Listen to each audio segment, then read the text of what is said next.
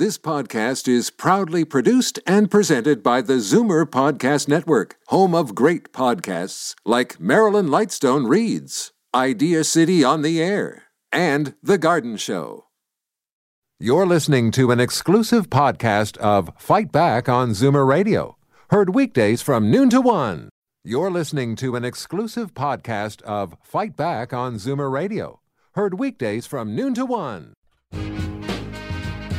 Now, Fight Back with Libby Znaimer on Zoomer Radio. Good afternoon and welcome. Finally, a decision that shows some respect for taxpayers. But those taxpayers had to take to the streets before it happened.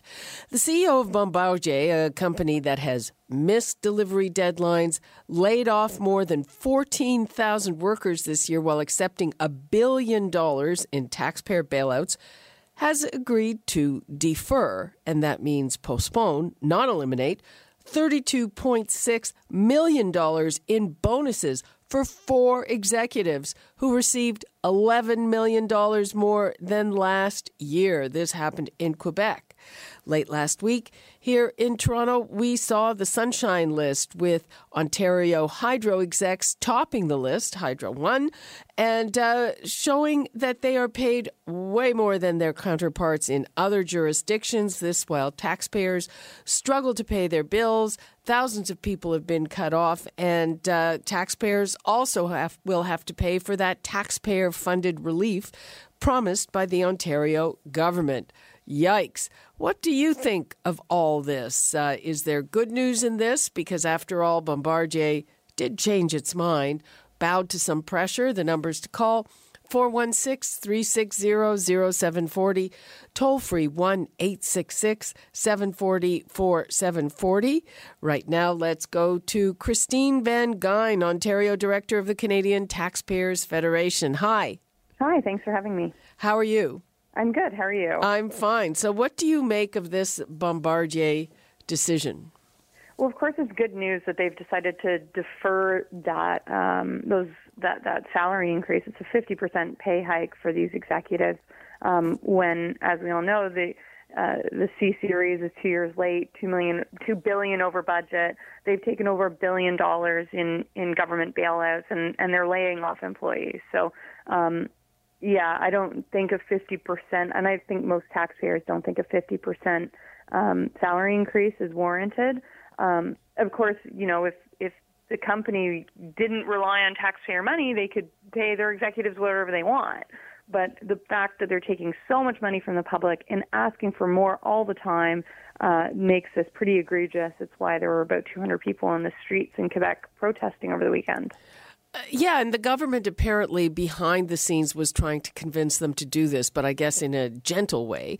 I mean, to me, this boggles the mind. What planet are they on doing this? I mean, you always hear this mantra, we have to pay all this money to attract top talent, but presumably it's the top talent that made them miss the deadlines, go over budget, lay off thousands of people, and take a taxpayer bailout. Yeah, I mean, what's the talent that we're talking about here, right? The talent to jingle your tin cup at the taxpayers and beg for more money from the public. I mean, when they make the argument for that they have to pay market rate for salaries, you know, I might buy that argument if Bombardier operated based on market principles in any other part of their business. But they don't. They constantly rely on the taxpayer to bail them out, to give them more and more money. And then what do? They turn around and give a 50% increase to their executives in their pay when they're delayed on their projects and over budget on their projects. It's offensive. It's completely offensive. But, you know, what I see is this seems to be the corporate culture. You know, if people are doing well for their shareholders or taxpayers, if taxpayers are involved, then I say, and creating jobs, I say, okay, let them make a lot of money, even though I think that the amount of money that executives make these days is really out of whack. But, I mean, what is up with this? You know, again, what are they thinking? Yeah, I mean, it's none of the public's business if it's not a company that relies on public money. If they were a completely private and profitable company, I mean, they could pay their executives whatever they want. They would have to answer to the shareholders for it, but I mean, the government would have no business saying it's too much or too little or anything about it. It's none of our business, and we should encourage companies to be successful and profitable and attract top talent. But that's not what's happening with Bombardier. It's a constant story. It's the same thing every year of them asking for money from the public, and when they're laying off up to, I think it's 7,000 jobs they're looking to cut. When they're asking for money from the public and cutting jobs, and then paying their executives a 50% increase, like, I don't know what they're thinking, but at least they've deferred that payment until 2020 and based part of that payment on performance, which, based on their track record, I'm hoping, for better outcomes for the company, but based on $2 billion over budget and 2 years late, that's not looking good. Do you see a sort of corporate welfare culture? Yeah, of course. I mean, this is a company that would no longer exist if it weren't for corporate welfare. But I mean, more generally out there. Oh, yeah. So Ontario has a big problem with this as well. It's not just Quebec. And it's in large part a culture that's perpetrated by the government. The government wants to encourage companies to rely on the government for these grants and loans and things like that. We should, instead of subsidizing companies, we should be creating a business-friendly environment so it's easier for companies to operate profitably in Ontario and across Canada. Mm-hmm. I mean, I see it in the for-profit sector also. I mean, just... again, the entitlement that some executives expect and the performance they hand in return. I mean, whether you're talking about even if you're talking about a shareholder as opposed to a taxpayer, I mean, it just seems egregious. Do you think that this particular decision to roll it back or defer it, do you think that this will create some kind of precedent? I would hope it would, but it doesn't seem like it's going to. I mean, really what we need is the government to stop handing out money to companies like this.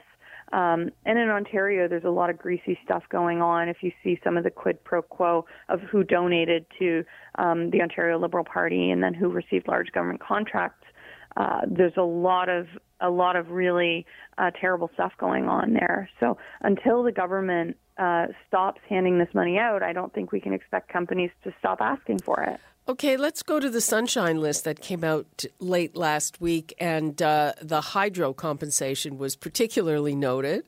And so we have thousands of ratepayers being cut off. We have people really struggling, and yet we find these guys are being paid way out of whack compared to other jurisdictions. Yeah, so Hydro One's not on the list anymore. 2 years ago, they were taken off when the government started the sell-off of Hydro One. But the head of Ontario Power Generation is on the list, and he tops the list at $1.16 million. Yeah.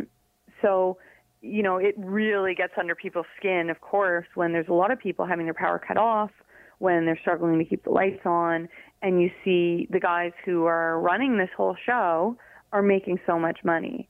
And keep in mind that the average weekly earnings for someone in Ontario is $963. So that's about $50,000 a year. So when the guys who are making it unaffordable for those people to turn their lights on, when they're making $1 million a year or more, it really is troubling.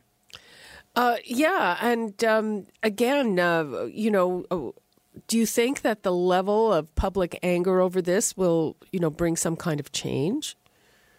Yeah, I mean, people are pretty angry about hydro in this province. The problem is the change, and it has led to changes by the government. The problem is the changes that wind government has brought in about hydro are mostly related to political perception, and they're less about solving an underlying problem with the electricity market in the province that in large part the disruption in the market has been caused by the government intervening. And so we see them intervening more now, and that's not really the right way to go. That's not going to solve the problem, and down the road it's going to make things a lot worse. It's just the government is locked into these long-term contracts, and we've already seen what happens when you try to rip up a contract. Yeah, I mean, they're locked into 20-year contracts for some of these renewables, and now they're saying they're going to pay for the 20-year contracts over 30 years. And this is, this is real equipment, right? It's not just a contract. It's not just a piece of paper. Like, we're talking about generation equipment that lasts about 20 years, and it actually becomes less efficient the closer it gets to the 20-year mark. So we're going to be paying for 30 years for equipment that has probably stopped working, or we're going to be investing in outdated equipment to repair it to continue to produce inefficient and unaffordable Well, who's to say we electricity. won't end up paying for the old equipment and new equipment at the same time? The government is also, at the same time, they're issuing more contracts for renewables. So we are going to be buying more generation when we don't need it, when we export electricity at a loss. So it's a lot of stuff that the anger over hydro is getting traction politically. Politicians are finally listening. The thing is, they're only doing things that are aimed at saving their own political skin, not at solving a problem they've created. Okay, let's take a couple of calls. Christine, we've got Stephen in Toronto. Hi, Stephen. Hi, how are you doing today? Fine, how are you? All right. Maybe I'm showing my age, but I'm wondering what the late David Lewis would be thinking about corporate welfare bums. Presumably he wouldn't be in favor of that, we hope. I just wonder, we talk about mandatory drug testing for people doing insignificant jobs. Why did we not talk about it for CEOs? What are they smoking? What are they taking that they think they're entitled to this and can just keep on doing this to the people? What are you, I sense your anger there. Are you going to do anything about this when it comes to a ballot or anything like that, Stephen? I do. I certainly don't vote for the party that supports these people. That you have to say, why, this idea of this trickle-down effect that came out with Reagan, that even Bush at that time called voodoo politics. Why are you not giving more money to the poor so that they can spend it? They'll spend it locally, create demand, create jobs, and the rich, they're quite well off. We don't need to support them anymore. Okay, Stephen, thanks for your call. Okay. Christine, as the Ontario director of the Canadian Taxpayers Federation, are you planning to do anything to harness this taxpayer anger? Yeah, so we're running a campaign across Ontario. It is called StopHighEnergyBills.ca. So you can visit our website. We're doing a big petition that we want to deliver to the government at a press event, and we're also launching billboards across the province. We've put them in Barrie, Midland, Kingston, Burlington, and Toronto. We're working on a few other locations. So we're aimed at engaging the public and getting the public to engage with their politicians. So sort of, and we've done a bunch of rallies across the province as well. So sort of, we encourage stuff like what we saw in Quebec, where about 200 people took to the streets about this Bombardier fiasco. And, that led to change. Yeah. I think that it had a lot to do with the fact that there were 200 people in the streets in front of the company yelling at them. The only thing I would say, so first of all, in Quebec, it's a different culture. And I think people might be more inclined to protest and to be involved with this. Also, there would be a lot of people there who've lost their jobs or are worried about it. Oh, yeah, absolutely. But I think probably the number one issue in Ontario is a hydro issue. Yeah. So, I mean, there are rallies, regular rallies hosted by different organizations. Yeah, including CARP, by the way. Pardon me? Including CARP has a campaign about hydro as well. Yeah, I think almost everybody is upset about this issue from across the political spectrum. Okay, let's hear from Frank in Brantford. Hi, Frank. Hello? Hello? Yes, you're on the air. Go ahead. I can just barely hear you. But what I want to say is that I want to know where our leader is. They gave them the $325 million. They could have come out and said, you cut back or you don't get the loan. But these people, when they get up there in that position, they're also arrogant that they don't care about us people. They don't care. And I applaud the people in Quebec for doing what they did. And I think Ontarians down here should take a good look at that and start protesting a little more about the hydro wage. Yapping and talking to these people isn't going to get anywhere. You got to start doing the protest. Yep. And I do applaud him. But I just want to know what Trudeau is. I know he was in at the awards the other night, I guess just flamboyant around the country. But stay home and phone Bardier and say, cut them back or your loan is cut off. That's all he would have to say. Well, the Quebec government, which gave them even more money, was apparently negotiating with them. Whether it was that hardball or they tried to get them on side, we are not quite sure. But there definitely was contact between the Quebec government and Bombardier there. Thanks for your call. You're welcome. Okay, I think we have time for one more before we take a break. Hi, Nick. Nick in Oakville. Hi there. They always use this argument that they need to spend the money to attract the right people for these positions, but it doesn't seem to be working, and they've used that argument for years. Why don't we make the top positions of these government agencies voluntary? What do you mean voluntary? Volunteer jobs? I mean, like, let's say the people who run the company are retired people, then we just give them enough for expenses, and they can run it. And see how they do, because these people that we're giving millions of dollars to don't seem to be doing a very good job. I would agree with that. And one other comment, a quick one.